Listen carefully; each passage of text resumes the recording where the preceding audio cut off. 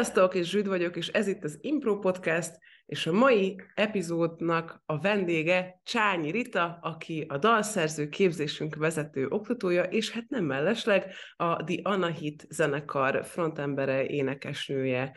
Hello! Szia, és sziasztok mindenkinek, aki hallgatja és nézi.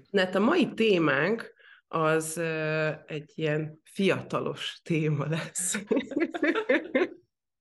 Mert hogy a TikTokról fogunk beszélgetni, és azért is szerettem volna, hogy Rita legyen ebben a beszélgető partnerem, mert hát elég mozgalmas fél év van a hátatok mögött, zenekarügyileg, és ebben nagyon nagy szerepe van a TikToknak. Talán még így elmondhatom előjáról, hogy most jelent meg a nagylemezetek, ami gyakorlatilag végigkövethető volt TikTokon, hogy hogyan születnek ezek a dalok, és meglehetősen nagy gellert kapott ezáltal az egész projekt, olyannyira, hogy egy teltházas lemezbemutatóval zártátok az A38-on most ezt a periódust, úgyhogy ezúton is gratulálok nektek. Köszönjük! És azt gondolom, hogy ez egy nagyon-nagyon tanulságos sztori, ami most így a hátatok mögött van, és erről szeretnélek téged kifaggatni, hogy megoszd velünk a tapasztalataidat, mint zenész, mint tartalomgyártó, generáló, és nyilván most ezt nem a pejoratív értelemben, hanem gyakorlatilag ugye ez hozzá tartozik így, mint kommunikáció. Ezt fogjuk körbejárni, és remélhetőleg mindannyian tanulni fogunk belőle. Úgyhogy szerintem kezdjük azzal, hogy így meséld el az egészet, mert így a sztorit magát, hogy hogyan kezdted el, milyen volt a kapcsolatod a platformmal, és aztán hogyan alakult az egész, és akkor utána belemegyünk majd más aspektusokba is. Én azzal kezdeném, hogy egyébként mi is úgy kezeltük az egész social médiát, így az elejétől, a projekt indulásától, mint szerintem a legtöbb zenész klasszikus hozzáállásra, hogy ha van lemez vagy koncert, akkor kiposztoljuk, hogy hallgass meg, gyere el. És ez itt tök egyértelmű, hogy nem működik. Tehát hogy nem annyira érdekes. Nyilván, hogyha már egy ismert ember vagy, akkor ez nyilván működni fog, mert hogy imádnak az emberek. De mondjuk egy feltörekvő előadónál ez ilyen, hát ez így jó, de hát valahogy meg kell győzni az embereket, hogy nekik ez miért lesz jó, mert akkora a zaj. Ugye hát ami vagy jó, vagy nem jó, ez van, ezek a játékszabályok. Szóval, hogy igazából innen indultunk, és bevallom őszintén, én nagyon sokáig úgy éreztem, hogy nem bírom én ezt a social médiázást, ez nem tudom, hogy csináljam, miről beszéljek, stb. És aztán egyre inkább, ahogy telt az idő, egyrészt az világos volt számomra, hogy több mint valószínű, hogy azért hallgatnak kevesebben, vagy azért járnak kevesebben koncertre, mert nem jut el a zene hozzájuk. Tehát nyilván volt egy első időszak, hogy biztos nagyon szar, amit csinálunk, azért nem jönnek, és akkor azt láttuk, hogy hát végülis annyira nem lehet szar, mert bárki, aki odaér a koncertre, az már marad. Tehát, hogy az már utána követi, tehát, hogy akkor végülis valamit lehet, hogy jól csinálunk. És mivel nem nagyon volt eddig média támogatásunk, tehát hogy nem játszott minket a rádió, tévében előfordulunk, és innen is hála a Petőfi tévének, mert hogy ők például mindig interjúztatnak, de hogy az is olyan, hogy nyilván ott ilyen szakmai dolgokról beszélünk, az a hétköznapi embert nem biztos, hogy megfogja, de hogy kevés volt a média megjelenésünk egészen idáig, most már azért azt érzem, hogy több, és valahogy az volt, hogy hát el kell jutni az emberekhez. És akkor lement egy jó kis fesztiválnyár, és azt éreztem, hogy úristen, én a fesztiválnyár után, ami tényleg nagyon jó, életünk első normális fesztivál szezonja volt, azt éreztem, hogy én bele fogok halni ebbe a csendbe. Tehát, hogy most akkor mi lesz? Vagy most akkor hogy? Most el fognak felejteni? Vagy mi? És akkor nézelődtem, láttam, hogy ez a TikTok ez így megy, meg volt is TikTok csatornánk egyébként, mindenféle hülyeséget posztoltunk, ami senkit abszolút nem érdekelt, tehát ott is az volt, hogy a koncertekről posztoltunk, senkit nem érdekelt, mert nem ismeri, akit lát. És teljes mértékben viccből írtam egy dalt arról, hogy nem akarom befizetni a gázszámlát, mert hogy éppen akkor volt ez a nagy para, meg pánik, hogy akkor most úristen, mennyit fogunk fizetni, meg tényleg az egész ország erről beszélt, hogy Jézus Mária, itt tényleg mindenki lehúzhatja a rolót, annyira drága lesz minden, és én is fel voltam így spanolva, hogy hát ez kemény lesz, és annyira kiborultam, hogy ilyen keserédes humorral elkészült ez a dal, És mondom, én ezt felveszem videóra, és a kis tinédzserkori kosárnadrágomba, full minimális sminke, mit tudom én, megcsináltam ezt a videót, kiraktam TikTokra, és mondtam, hogy úgyse nézi meg senki, de legalább elkezdem a tartalomgyártást. Tehát hogy semmi tudatosság nem volt ebben, annyi volt bennem, hogy többet kell posztolni, de más nem tudtam. Csak az, hogy valahogy mutatnunk kell azt, hogy mi itt vagyunk, mert ez a probléma, hogy nem tudják, hogy mi vagyunk. És akkor mondom, jó, hát ezt elkezdem, aztán nem nézi senki, és akkor végül ez annyira jól sikerült, hogy akkor így hip-hop elkezdtek így növekedni a számok ezen a videón, és volt 900 követőnk ebben az időszakban, és ezzel a dallal behúztunk több ezer új követőt, és aztán láttam ezt a hype-ot, és akkor onnantól kezdve jöttek a tudatosabb elemek. De az indítás az nem volt kitalálva. Csomóan azt hiszik, hogy ez így nagyon tényleg nem volt. Egy kellemes délutánon felment a pumpám, valamint ezt kirakom, és így indult el az egész. Arról mesél, hogy miután megvolt ez a kezdeti realizálás, hogy oké, akkor ez működik, utána a stratégia felépítésnek hogyan álltál neki? Hát itt is még azért hiányos volt a nagyon tudatos hozzáállás. Tehát a kezdeti hype-nál annyit tudtam csak biztosra, mert aztán megtanultam az életem során, hogy tényleg az életben mindig 5 percig kell okosnak lenni, és ki lehet hagyni nagy lehetőségeket, hogyha nem tudom, azt mondod, hogy majd holnap megcsinálom. Tehát, hogy az volt bennem, hogy erre most reagálni kell, és mindegy, mit csinálok, csak hogy most akkor nyomom kifelé a contentet, és fogalmam sincs, hogy mit csinálok. Azt tudtam, hogy az volt bennem, hogy mihez értek. Zenét írok, oké, és abban is biztos voltam, és ez furcsa, mert ez már egy ilyen végül is tudatos, de mégis ösztönös dolog volt bennem, abban biztos voltam, hogy minden, amit kommunikálok magamról, és ezáltal a zenekarról, mondjuk TikTokon, ami egy hideg közönséget fog meg, tudtam azt, hogy el kell kerülni azokat a fajta tartalmakat, amik nem relevánsak ahhoz, hogy mi zenészek vagyunk. Mert ugye itt a TikToknak az a nagyon nagy veszélye, hogy mondjuk te énekesnőként szeretnél sok tartalmat, és akkor legyártasz egy csomó mindent, és akkor van ebben make-up, tutorial, meg nem tudom, ami tök jó, hogyha ez egyszer-egyszer van, amikor már tudják, hogy mit csinálsz. De a kezdetnél, tehát gondolj bele, hogyha én most arról posztoltam volna, hogy ilyen arcpakolást teszek föl, ezt reggeliztem, nem tudom mi, akkor ők nem azért követnek engem, mert én zenélek, hanem azért követnek, mert fú, milyen jó zapkását csinált, fú, milyen jó ez az uborkás arcpakolás, ami tök jó, mert én is nézek csajokat éppen TikTokon, és csomó ilyen trükköt ellesek, tehát konkrétan, mit tudom, ilyen hajpraktikák, tök jó. De a zenéje nem biztos, hogy érdekelni fog, mert nem az marad meg a fejemben, hogy ez volt az egyetlen tudatos Nem biztos, döntés. hogy fogod tudni, hogy zenél. Így van. Nem, mert hogy honnan tudnám, hogyha a forjumban ugye csak ez jön fel.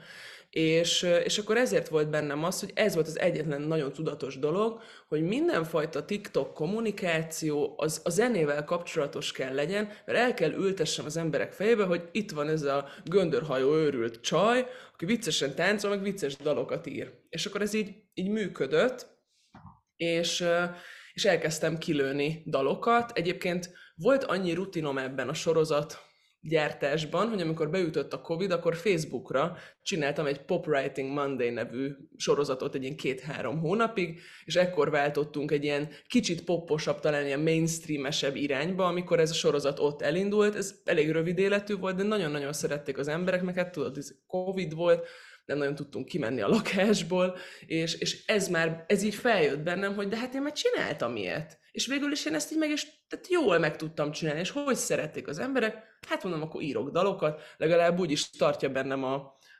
gyakorlatot, mert hogy imádom a heti szintű dalszerzést, és tényleg az van, hogy néha az van benned, hogy fú, nehéz, de azt érzed, hogy fejlődsz. Tehát ez ilyen tanulási folyamat, abban nekem sose volt gondom, hogy a demóimat megosszam a világgal. Tehát ugyan úgy voltam vele, hogy szar lesz a dal, megnézed, és odaírod, hogy szar. És pont ez a lényeg, hogy van egy emberi része, hogy lesznek dalok, amik rosszul sülnek el, lesznek, amik meg nagyon jók lesznek. És ugye ez tök oké, és ezt is kommunikáltam az elején.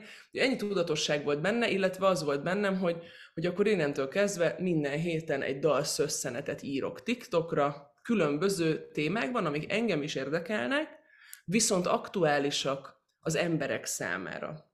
Az célom volt, hogy ez egy oda-vissza kommunikáció legyen. Mert hogy akkor éppen mit tudom én, a rezsi körül forgott az élet, hát akkor írok 2 dalt erről. Az egyiket a gázszámlákról, a másikat pedig az árnövekedésekről, és amúgy full hiteles volt, meg konkrétan az volt az első ilyen, a Tesco Chips volt a második ilyen TikTok dal.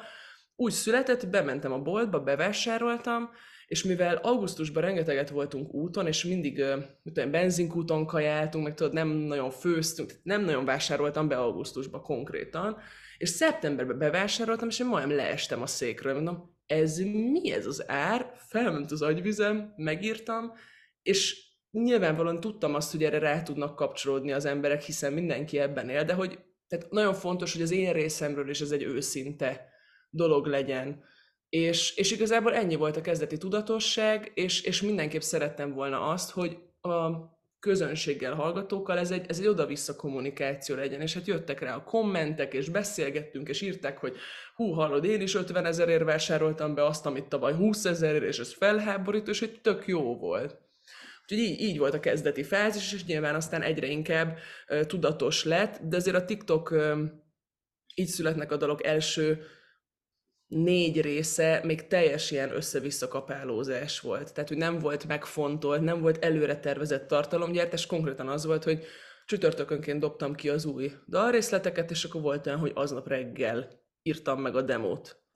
Mert hogy annyira el voltam úszva minden munkám, hát akkor csütörtök reggeleket így rááldoztam erre, és akkor így összehajítottam mindent, meg videót vágni, és nagyon szarul tudtam akkor még. Most sem vagyok profi, de azért már sokat fejlődtem.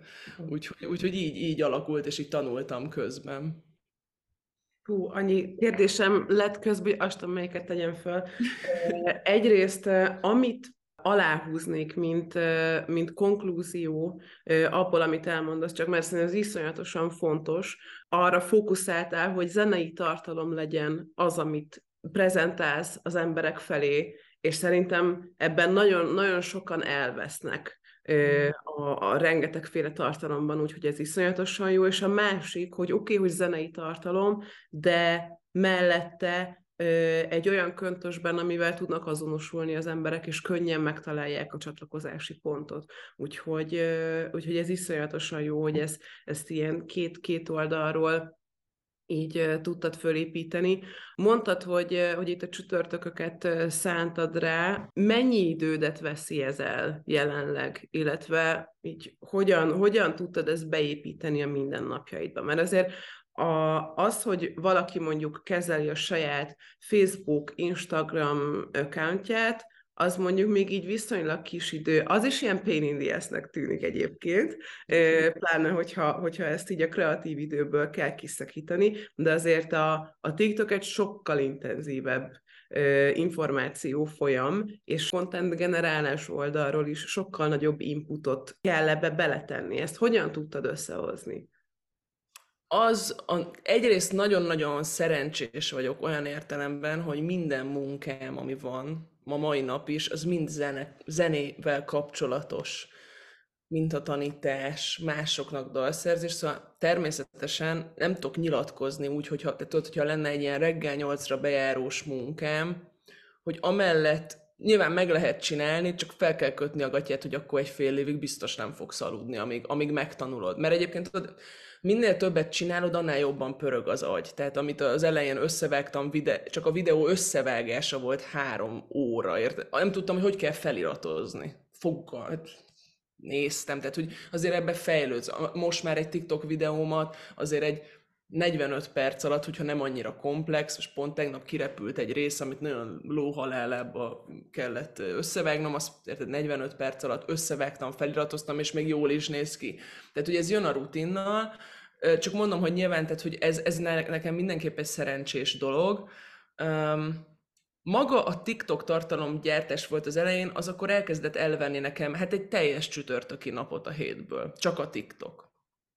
Mert hogy megírtam reggel a dalt, nem voltam még tudod ilyen előrekészülős. Reggel megírom a dalt, kicsit hangszerelgetek, szempölöket bevágdosok, stb. Felveszem az anyagot, összevágom, és este van. Tehát, hogy ez így kezdődött. De hát aztán nyilván hamar rájöttem arra, hogy ha De már... várjál, és akkor ez egy videó? Egy Vagy... videó. Aha, aha. Egy darab videó, amit aznap kiposztoltam. Nem mondom, itt még az előretervezés abszolút hiányzott, ez most már megvan. Uh-huh. De nyilván ez is attól is függ, hogy ki mennyi idő alatt mondjuk dob össze egy zenei egy dalt, vagy bármi zenei dolgot.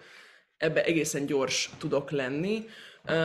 Viszont ugye az volt bennem, hogy oké, ez most tök jó, de éreztem azt, hogy nem annyira profik a videók, többet kell agyalni, mit tudom én, úgyhogy akkor elkezdtem a későbbiekben azt, hogy rákészülök. Tehát akkor már hétfőn, én ilyen koránkelő pacsirta vagyok, úgyhogy hétfőn reggel 6-7 körül felkeltem, és akkor reggel 9-10-ig ötleteltem, miről írjak. Olvasgatok, kommenteket olvasok, témákat, már rakom össze fejben, akkor a hétfőből is elvett egy 3 órát biztosan, csak ennek az egy heti TikToknak a legyártása, és akkor ezt úgy tudom, tehát, és ez egyre több idő lett, mert hogy rájöttem arra, hogy hát ha már ez ilyen jól megy, akkor ugye a TikTok hideg közönséget át kell terelni platformokra. És itt ez a nehéz. Mert összeszedni 50 000 TikTok követőt mondjuk, nem mondom, hogy kis munka, de az még nem jelent semmit az égvilágon. És pont itt volt nekünk a paránk a zenekarral, hogy egyébként szeptemberben 900 TikTok követőnk volt, most februárban 16 000 TikTok követőnk van. De ez nem jelenti azt, hogy a 16 000 ember eljár koncertre, tehát hogy nyilván őket terelni kell különböző platformokra. Na most azért, hogy ő átmenjen egy másik platformra, neked az összes social médiádat prón kell kezelned. És itt jön a képbe az, hogy most már, aki mondjuk megnézi az Anahit socialokat, és látja, hogy mindegyik felületen nagyon aktív a kommunikáció és a posztolás, most már az van, hogy naponta 4-5 órát foglalkozom hétfőtől vasárnapig social médiával. Tehát úgy, hogy tudod, hétvégén, mit tudom én, elmegyek a családommal étterembe, mert pont volt egy ilyen, hogy szülinapoztunk, meg mit tudom én, és akkor én meg már írom a jegyzeteket, hogy ezt el ne felejtsem, most ezt ki kell posztolni, stb. Tehát, hogy azért hétvégén nem biztos, hogy nem posztolok annyira aktívan, mert szombat, vasárnap azért, hogy az emberek chillbe vannak, vasárnap este már igen, de hogy a hétvége már a jövő héttel telik. Tehát itt szerintem a legnehezebb része számomra mindig az ötletelés, amiből a környezetem annyit látott, hogy sétálgatok a szobámba és gondolkodom. Tehát, hogy ez ennyi, de maga a mentális munka, ami benne van, és az volt a nagy kérdés, hogy hogyan tereljük ugye más platformokra. Egyrészt az maga, hogy zenét kommunikáltunk csak TikTokon, az egy jó döntés volt. Tehát az önmagában már hozott egy csomó embert, hogy figyelj, YouTube-on, Spotify-on fenn van. És akkor ezek nagyon örülsz ennek a kommentnek, hogy igen, menjél YouTube-ra. Egyből le is reagáltuk a Bills kapcsán a nagy hype-ot, tehát az a dal meg is jelent szeptemberben. Tehát ugye erre is gyorsan kell reagálni, mert hogyha a dal csak januárban jelent volna meg, akkor megette a fene az egész hype-ot, szóval Somát és Danit kellően lestrapálva, fiúk, azonnal ki kell adjunk egy zsírúj dalt, ők meg azt se tudták, hogy miről van szó. Na, hát igen, szóval hogy azért így ez kemény volt, meg kellett csapatmunka hozzá, de hogy ez volt a kérdés tényleg, hogy akkor hogyan. A YouTube-ra terelés egyik módja az abszolút az volt, hogy felkerülnek akkor a dalok full verziói, és a Spotify is. Tehát, hogy ezt nyilván kommunikáltuk, hogy na gyerekek, akkor kim van a Bills, meg a következő dal, és akkor gyertek át. De azért közben az volt bennem, hogy jó, ez tök jó, de mondjuk az események Facebookon vannak, ugye. Na most a Facebookkal van egy ilyenem, hogy kicsit én haldoklónak látom ezt a felületet. Nyilván a korosztály is tök más, de ennek ellenére ott vannak az események, szóval ez egy ilyen furcsa helyzet, ugye, mert más oldalakon nem tudsz ilyen konkrét eseményt így létrehozni, és tök vicces, ha megnézed a Facebook eseményünket a hajós koncertre, ott van 600 visszajelzés, ahol normál esetben ez azt jelenti, hogy jöttek 250-en. Mert ugye a többiek azért nem jeleztek vissza, mert sose léptek fel a Facebook oldalunkra, csak TikTokon, mit tudom én, bióba linkeltünk, stb. Ugye a Facebookra való átterelés azt szerintem nem is kell, hogy cél legyen a TikTokról. Mert TikTokon, hogyha a bióban mindig az aktuális legfontosabb linkedet, vagy egy linktree-vel több link gyűjteményt kiteszel, az már elég lesz. Tehát ezt csak azért mondom, hogy talán ez nyilván, de kell a Facebookos kommunikáció is, mert ott van egy másik korosztály, meg a szakma például csomó mindent Facebookon nézen, ezt látom, tehát hogy azt nem szabad kihagyni, csak hogy az talán lehet egy ilyen úgymond könnyedebb platform, ahol a fotókat posztoljuk, a hivatalos cikkeket, stb. És aztán az Insta volt a következő nagy kérdés nekem, hogy kell-e nekünk Insta. És arra jutottam, hogy ezzel az Insta pörög, pláne most a Reels, stb. Úgyhogy egyrészt azt csináljuk most, hogy a TikTok videóinkat feldobjuk amúgy Insta Reelsre is, YouTube Shortsra is, mert most már ilyen is van. Ezt nem kell feltétlen külön videókat gyártani erre, mert az a tapasztalat, hogy aki fenn van Instán, nagyon gyakran még lázad a TikTok ellen, és nem megy fel. Tehát van egy ilyen mém is, hogy az emberek, akik Instán pörgetik a Reels-t, és közben fújolnak a TikTokosokra, hogy pedig ugyanazt csinálják. Tehát, és ugyanez a YouTube Shorts is, tehát hogy ezt nyugodtan meg lehet csinálni, hogy ugyanazt, mert hogyha ez egy erős heti tartalom például, akkor az tök jó. De ez nem elég, tehát azért kell legyen az Instán olyan tartalom, amit TikTokon nem kapsz meg. Úgyhogy én úgy építettem fel ezt, hogy úgy kezelem az Instagramunkat, mint egy ilyen, és ez szarul hangzik, meg nem akarom ilyen nagy képűen, vagy tudod, hogy ilyen Anahit VIP közösség tulajdonképpen, exkluzív tartalmakkal. Egyrészt van egy csomó olyan személyes fénykép, vagy plusz videó, amit máshol nem osztok meg, tehát muszáj az Instánkon legyél, és a másik pedig a story. Mindig van Instagram story kommunikáció, oda-vissza a közönséggel, kérdez-felelek. Én nagyon szeretek motiválni embereket, meg nyilván brand azonos kell legyen minden üzenet, és a mi üzenetünk az az, hogy itt vagyunk, támogatunk, a legjobb haverod vagyunk, és szórakoztatunk. Tehát, hogy nekünk így most, én azt gondolom, ez az üzenetünk, és az Insta sztorik abszolút erre épülnek fel.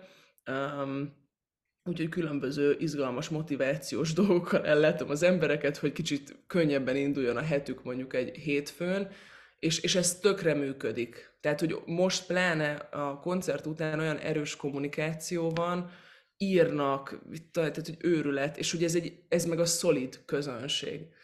Úgyhogy mindenképpen azt javaslom mindenkinek, hogy nyilván ez nagyon sok munka, de hogy a TikTok nagyon jó, de onnan terelni kell. Tereljük át Instára, tereljük át Spotifyra, tereljük át YouTube-ra különböző lehetőségekkel, és nyilván azzal, hogy kommunikáljuk is. Tehát, hogy egyszer el lehet mondani TikTokon is, hogy amúgy Instán exkluzív tartalmakat kaptok, itt be tudtok követni. Tehát, hogy ezt ki lehet mondani, hogy amúgy a napi sztorimban ilyeneket szoktál látni, és akkor lehet, hogy átjön. És jönnek is, és akkor úgy látjuk a valódi rajongótábort. Tehát a nagy szám, azt tudod, az olyan, hogy van egy YouTube felkapott videó, mondjuk 200 milliós megtekintés, és akkor tudod, 5-en állnak a koncerten.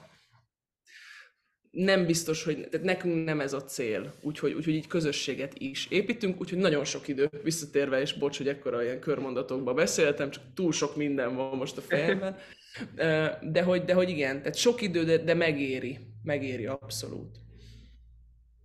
Szintén még magára a stratégiaalkotásra vonatkozóan kérdezném, hogy csináltál kutatást előtte, közben, vagy ez folyamatban van, mármint úgy értem, hogy ez folytatólagosan van-e?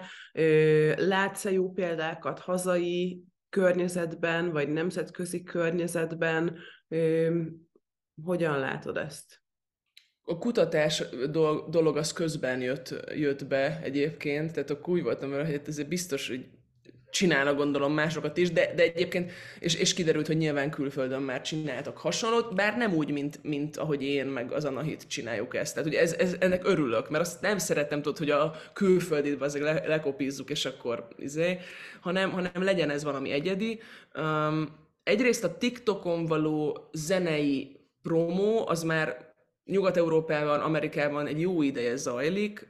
Én gyakran azt látom, hogy ott is nagyon kevés olyan ember van, aki kreatívan tudja ezt csinálni. Tehát rengeteg olyan videót látunk, hogy hi guys, ez az új dalom, a pasim összetörte a szívemet, és akkor egy kocsiba ott ráállsz lip-sync-el. Na most én azt gondolom, hogy ez tök aranyos egyszer, de ez nem, tehát ez nem egy tartalom. Tehát ezzel nehéz megfogni embereket, de vannak olyanok például, mint Conor Price, mindenkinek ajánlom figyelmébe, aki olyan szintű tartalomgyártást csinál, és egyébként meg zseniális rapper, meg zseniális producer, és kollaborál más előadókkal TikTokon, és különböző karaktereket hoz be a videójába, tehát ő maga eljátszik még 4 másik karaktert egy videóba, szóval őrületes munka van benne, és egyébként az az izgalmas, hogy a zenéje nagyon jó, de hogyha nem lenne mögötte ez a tartalom, az életben nem találtam volna meg a csávót,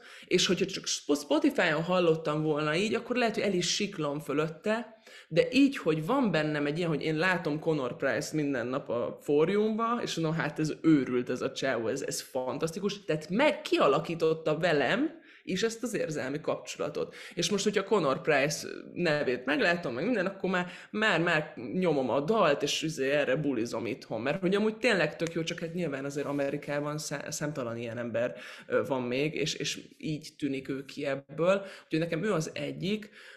Szintén külföldi példa számomra még Queen Herbie, aki egy rapper Csajci, aki teljesen más megközelítésből kezeli a social felületeit, TikTokot és Instát is, nagyon sok a kommunikáció a közönséggel. És nagyon azt érzed rajta, hogy tehát, hogy ő a legjobb barátnőd.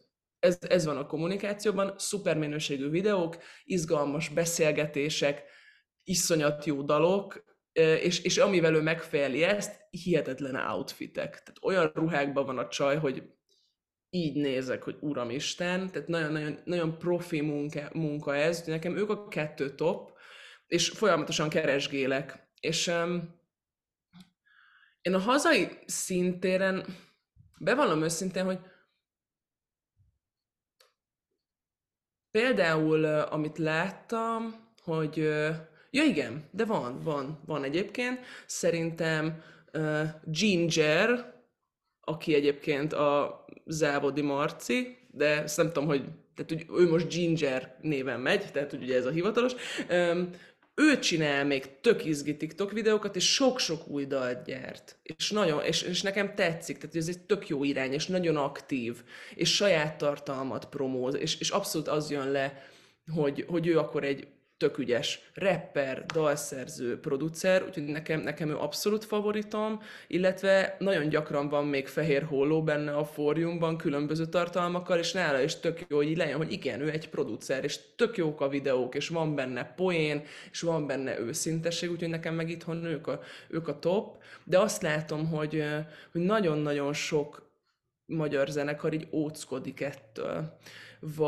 Vagy ha csinálja, mert azért már szerintem így a magyar zeneipar is jön fel TikTokra, mert tehát nem lehet kikerülni. És annyira jó egyébként, és szerintem ki kell használni addig, amíg lehet. Mert aztán úgyis jön egy új platform, és tehát, hogy érted.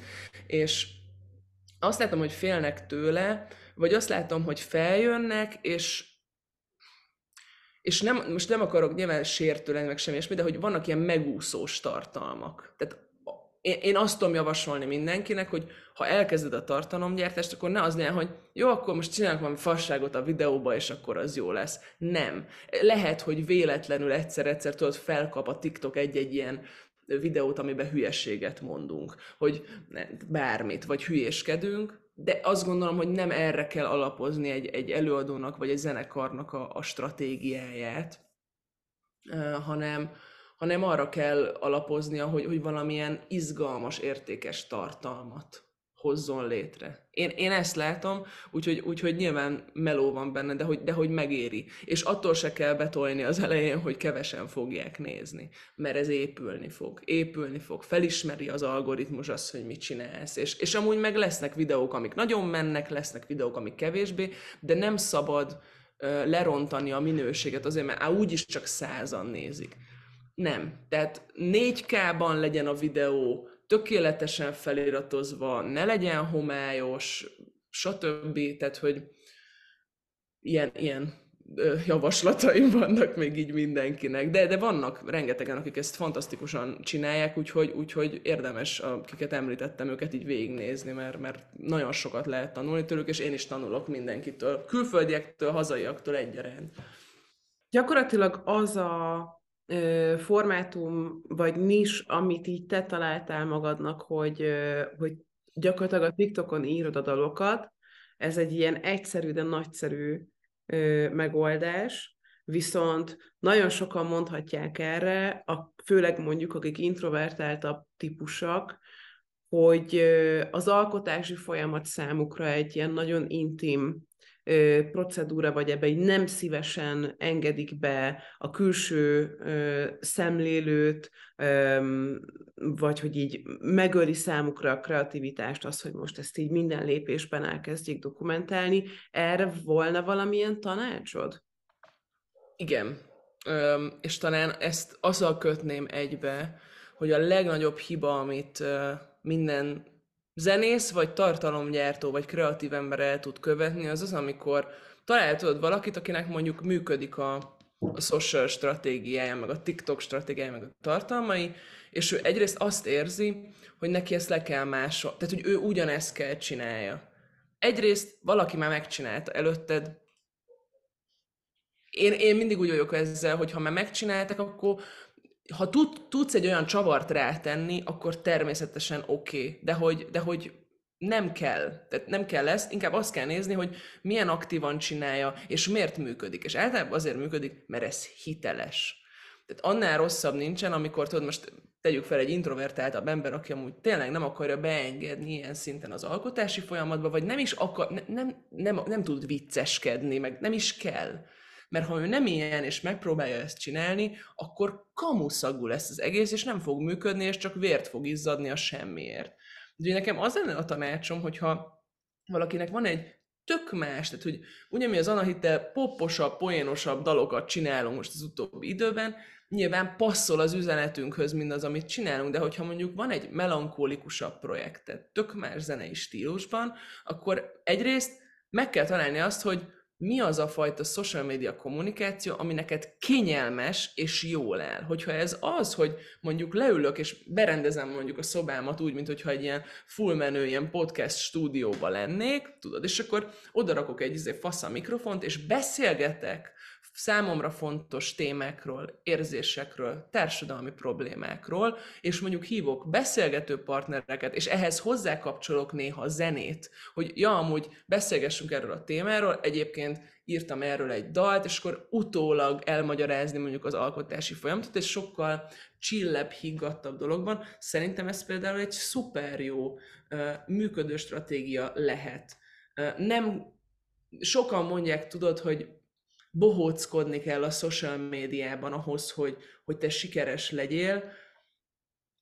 Nyilvánvalóan valamilyen formában szórakoztató kell legyél. De hát van egy csomó olyan film is, ami dráma, meg nem tudom, és imádjuk.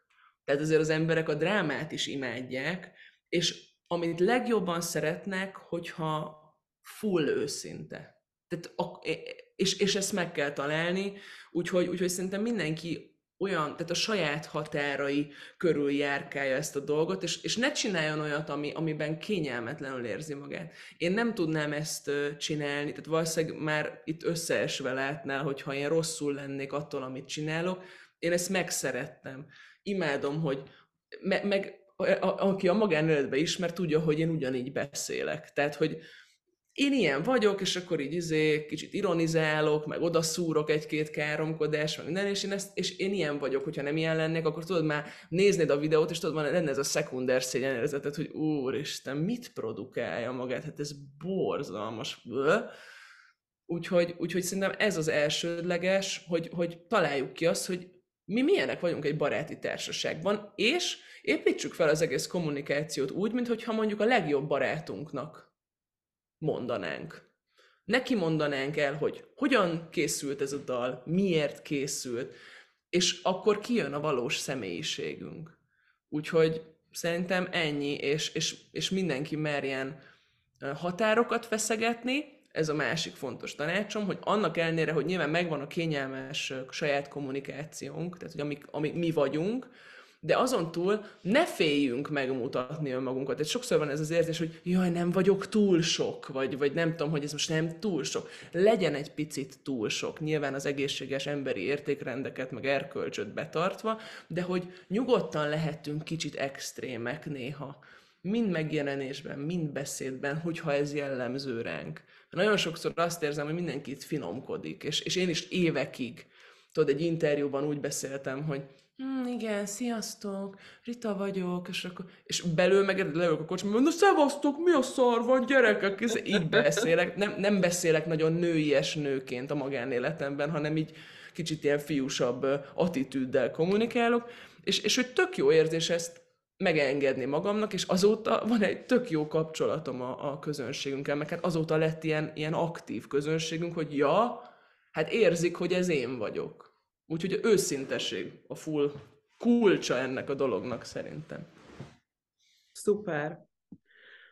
Ami engem még nagyon érdekel ebben az egész sztoriban, hogy ti alapvetően nemzetközi karrierben is gondolkodtok, illetve ugye ez is látszódik, hogy ugye voltatok Lengyelországban most egy mini turnén.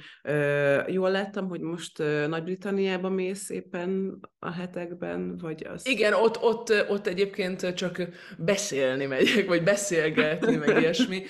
A Ja, de VMMD hogy alapvetően van egy delegációjával. ilyen aktív kapcsolat, illetve építkezés külföld irányába. Nyilván ez nem mostani problémakör, mert alapvetően azok a zenészek, akik szintén nemzetközi karrier felé is kacsintanak, ott mindig van egy ilyen általános dilemma, hogy akkor most angolul vagy magyarul kommunikáljak-e. És ugye TikTokon még erősebb az, hogy lokális algoritmus szerint dobálja ki a videókat. Ezt stratégiában így hogyan helyeztétek el? Mert ugye ti is magyarul, vagy te is magyarul kommunikálsz a videókban, hogy ez majd egy ponton tervezitek átváltani, vagy nem, vagy ez most egy külön fázis, vagy ebben így hogyan gondolkodsz? Mi ugye angolul kezdtük a full kommunikációt nagyon-nagyon régen, még a socialökön, és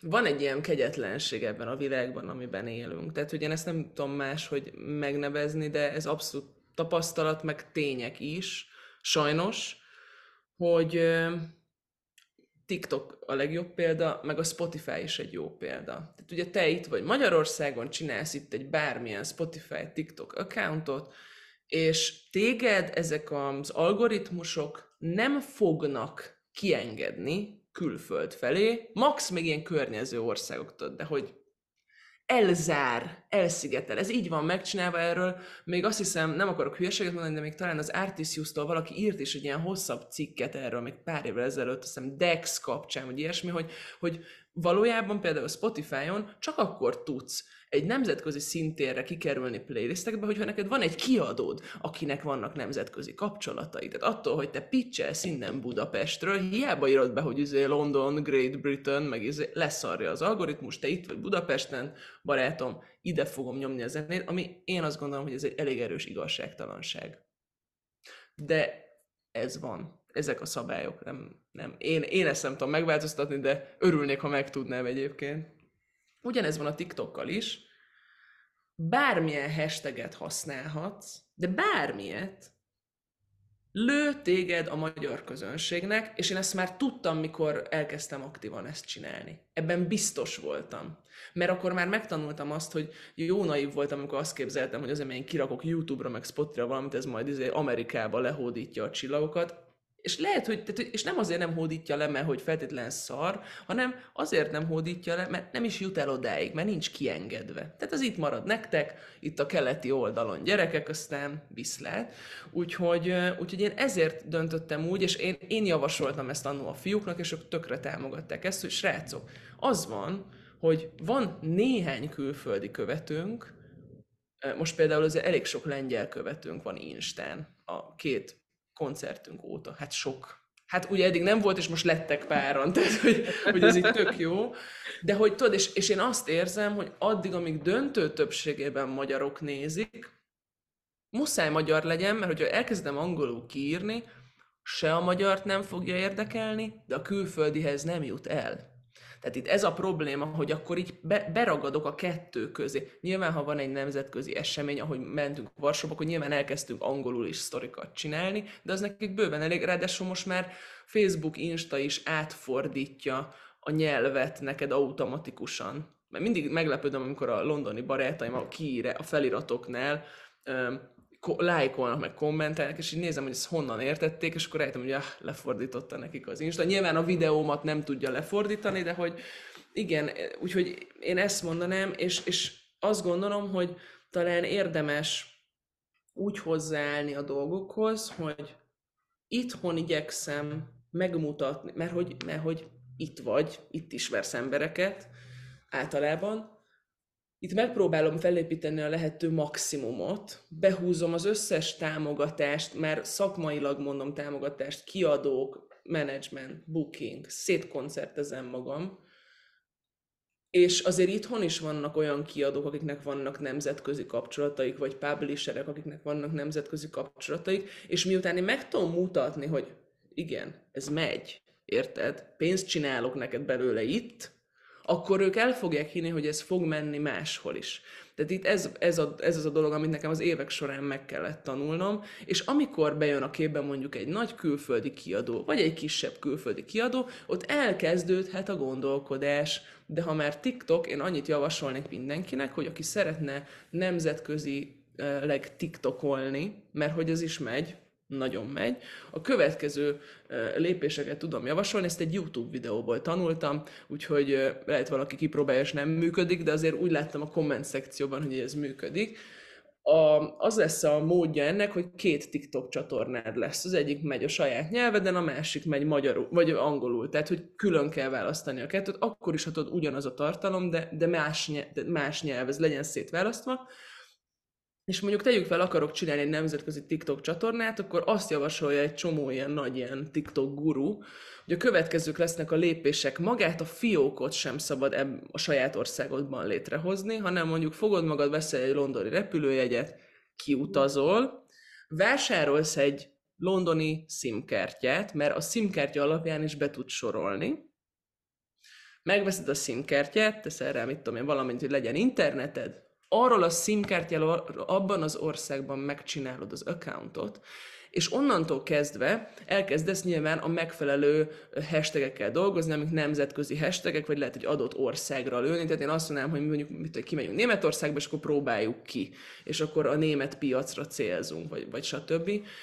Úgyhogy úgy tűnik, hogy ez működhet, de hogy így lehet kizárni. Tehát, mert hogy én is gondoltam, hogy hát csinálok egy új csatornát, de nem jó. Tehát a fiók létrehozása, sőt, még ha te érted a magyar SIM-kártyáddal, érted, külföldön csinálod a fiókot, akkor is tudja, hogy te magyar vagy, tehát ő oda akar kitenni, ami hát lássuk be, hogy kicsit vicces. Tehát, hogy már miért ne kommunikálhatnék én is a világ többi részével, és ugyanezt csinálja természetesen a románokkal, lengyelekkel, spanyolokkal, mit tudom én, tehát hogy ez minden országra igaz, nem csak ránk.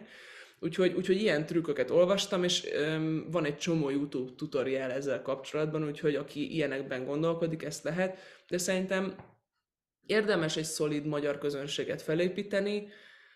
Itt nem arról beszélek, hogy itt aréna koncertek kellenek hozzá. Csak meg kell, tehát hogy nem ezt kell. Csak azt kell mutatni, hogy ez eladható, ez egy jó produkció, ez működik, neked van tapasztalatod, és akkor határa csillagos ég. Tehát egy kicsi bizonyíték kell hozzá. Úgyhogy, és akkor ez szerintem tud működni, és érdemes egyébként szerintem környező országokban kezdeni a melót. Lengyeleknél, németeknél, cseheknél, románoknál egyébként, tehát a román zeneipar az száguld, szóval, hogy ott azért úgy nagyon erős kontaktok vannak. Szerintem Romániából nagyon könnyű a Los Angeles-i zenei szintérre dobbantani. Nagyon sok példát látunk, most is van egy csaj, Sorana, aki őrületes amerikai karriert fut éppen, és egy román kis csaj, őrületesen jó hanggal, meg zenékkel, és Alan Walker, meg ilyenekkel kollabol. Tehát, hogy ez is lehet egy út, nem? Hogy akkor a keleti összefogásunkkal utána kimegyünk a nyugati térbe. Úgyhogy ilyen meglátásaim vannak ennek kapcsán. Ugye most gyakorlatilag kb. Ilyen fejezetváltásban vagytok, mind kommunikáció szempontjából, mind ugye itt most lement a lemezbemutató koncert, mi így a következő fejezet? Rengeteg minden van. Egyrészt a fejezet folytatódik, tehát a zenekar egyik fő célja, én azt gondolom, hogy a még profibb, még aktívabb tartalomgyártás. Előbb-utóbb már azt is fogjuk mondani, hogy Csányi Rita tartalomgyártó, ami nagyon viccesen hangzik. Hát végül is ez van. Úgyhogy én abszolút szeretnék rámenni erre, szeretném, hogy a fiúkat is minél többet be tudjam ebbe vonni, szeretnék minél többet tanulni videózásról, vágásról, stb. Mert én azt gondolom, hogy ez tényleg egy ilyen, olyan mint egy ilyen multimédiai valamilyen élvezeti cikk. Tehát, hogy akkor itt nem csak egy zene van, hanem itt van képi világ is. És akkor ezt szeretjük csinálni, és működik, és sok embert el tudunk érni vele, és végtelenül élvezzük. Tehát ez az igazság, hogy tényleg annyira poén, nyilván néha stresszes, de hogy alapvetően ezt nagy szeretettel csináljuk, és oda-vissza jól sül el ez az egész dolog. Úgyhogy ez biztosan marad. Úgyhogy rengeteg dal várható új koncepciókkal, mert önmagamat sem szeretem ismételni. Tehát hogy biztos, hogy nem ugyanaz lesz, mint eddig. Aki egyébként követi a TikTokunkat, már láthatja, hogy milyen új irányokkal kísérleteztem az elmúlt 3 hétben, tehát már kilőttünk 3 új dalszösszenetet az elmúlt 3 hétben. Úgyhogy ez folyamatos lesz. Nyilván ez nem azt jelenti, hogy 2 hónap múlva újabb lemez, mert nem feltétlenül, tehát szeretnénk azért a háttérmunkára nagy hangsúlyt fektetni, hogy oké, most vannak ilyen tök jó demók, meg poén, de szeretnénk minél kidolgozottabban haladni, tehát szeretnénk minél jobban kidolgozni ezeket a dalokat, hogy tényleg ne csak az legyen, hogy jó, akkor összedobtuk, aztán menjen ki, hanem ez legyen egy átgondolt folyamat. Ezen kívül izgalmasan alakul az év, mert benne leszünk a dalban, a Bírom még című számunkkal, ami szintén TikTokon született, úgyhogy ez így nagyon-nagyon izgalmas, hogy ez a dal TikTokról most bekerül egy tévéműsorba, úgyhogy most nagyon-nagyon sok készülés várható. Lesznek még egyéb ilyen nemzetközi hírek és projektek, amiket most is szervezünk a háttérben, úgyhogy arról a későbbiekben fogunk majd úgy is kommunikálni, és hát reméljük, hogy rengeteg sok koncert. Tehát most azért nekünk szerintem ez, hogy tartalomgyártás, koncertek, szeretet, közönség, ennyi legyen, és akkor minden megvan, amire vágytunk, úgyhogy ezek a terveink. Legyen így, legyen így. Köszönjük. Tök jó. Köszönjük. Van-e még bármi olyan tanács, amit még megosztanál emberekkel, és még nem hangzott el?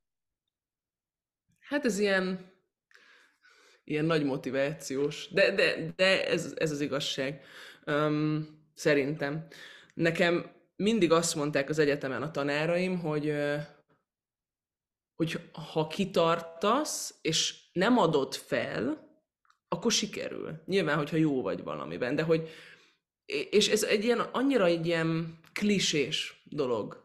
És mindannyian úgy vagyunk, hogy jó, persze, jó van, kitartok. De az az igazság, hogy azt látom egyre inkább így, ahogy telik az idő, és egyre több embert is ismerek a szakmámból, és látom ezt, hogy rengeteg ember idő előtt, pont annál a pontnál, amikor eljött volna, abba hagyja.